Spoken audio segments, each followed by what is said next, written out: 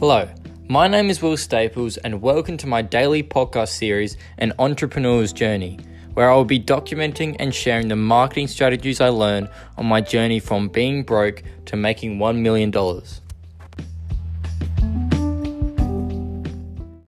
Let's go. So welcome back guys, I hope you're doing great.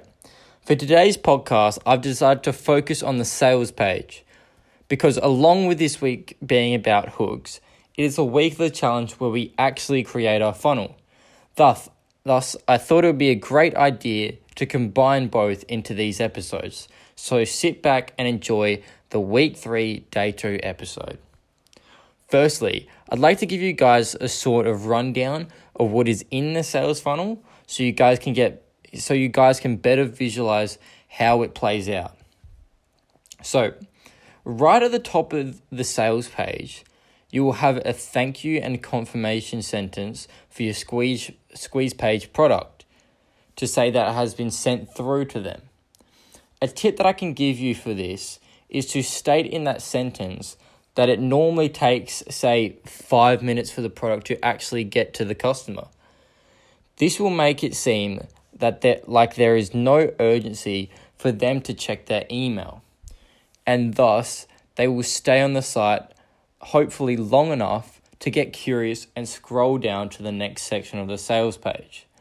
This next section being the sales video, which you guys should know all about because I dedicated a whole episode to it earlier this week.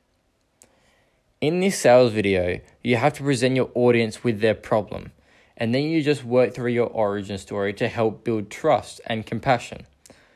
Lastly, you detail your offer and explain why it is the best thing to use to solve their problem. When putting your sales video into your sales page on ClickFunnels, I highly recommend that you get the video to autoplay with closed captions. This means that the video will play in the background with subtitles, and even though there is no actual audio, those subtitles will grab the attention of the audience. Okay. So that's the sales video done. Below the sales video, you will always have a buy now or receive now button. This button can either send the viewer directly to the bottom of the page where you would have your product summary, or it can take them directly to the order confirmation page where they can put in their details for purchase. Next in the sales page would be your introduction, which can be written in various different ways. But one effective way is to use the PASS model. PASS stands for Problem, Agitate, Solve, and is quite self-explanatory in illustrating how it works. You basically just reiterate what you stated as their problem in the sales video. You tell them why it is not working, then you provide them with the solution, which is your product. And underneath your introduction, you put in your origin story again, in full.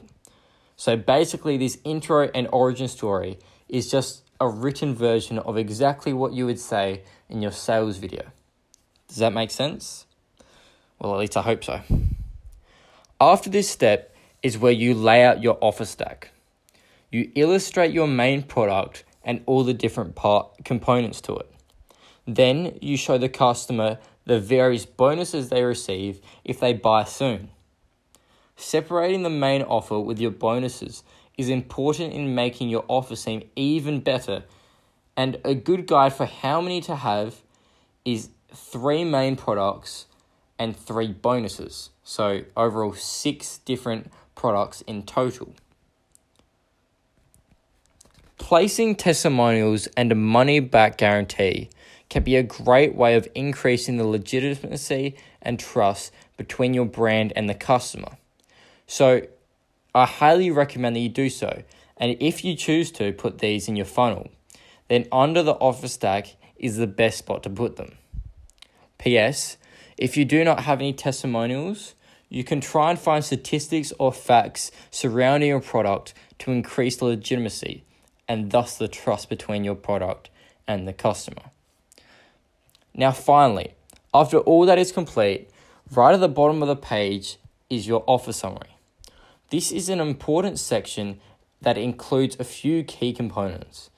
Firstly, You need to include a price drop in your summary to show that the customer is getting an irresistible deal.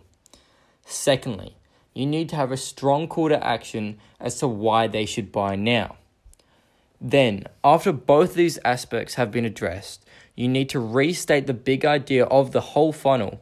Restate exactly why they need to make this purchase, why it is so important, why it is so irresistible.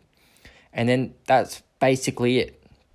You got to make sure that through this whole sales funnel, you are repeating the step of putting that button to receive now or buy now. Put it a few times throughout the funnel so it gives them easier access to move further along in the funnel, which is what we want them to do. So there we go. That's today's episode complete. The whole setup of a sales page can seem quite daunting, but when you tackle it, each individual section at a time, it becomes a lot more manageable and even enjoyable because you're just problem solving, working your way through. And if you're really wanting to be successful as an entrepreneur, you have to start enjoying it because it can be very fun. So stick at it, and I really believe in you guys. You can do it. So until tomorrow, have a great day. See you guys.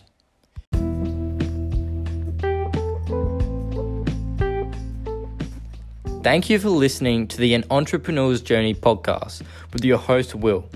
If you enjoyed listening to the podcast, we would love for you to subscribe, rate, or give a review. Have a great day and see you again tomorrow in the next episode.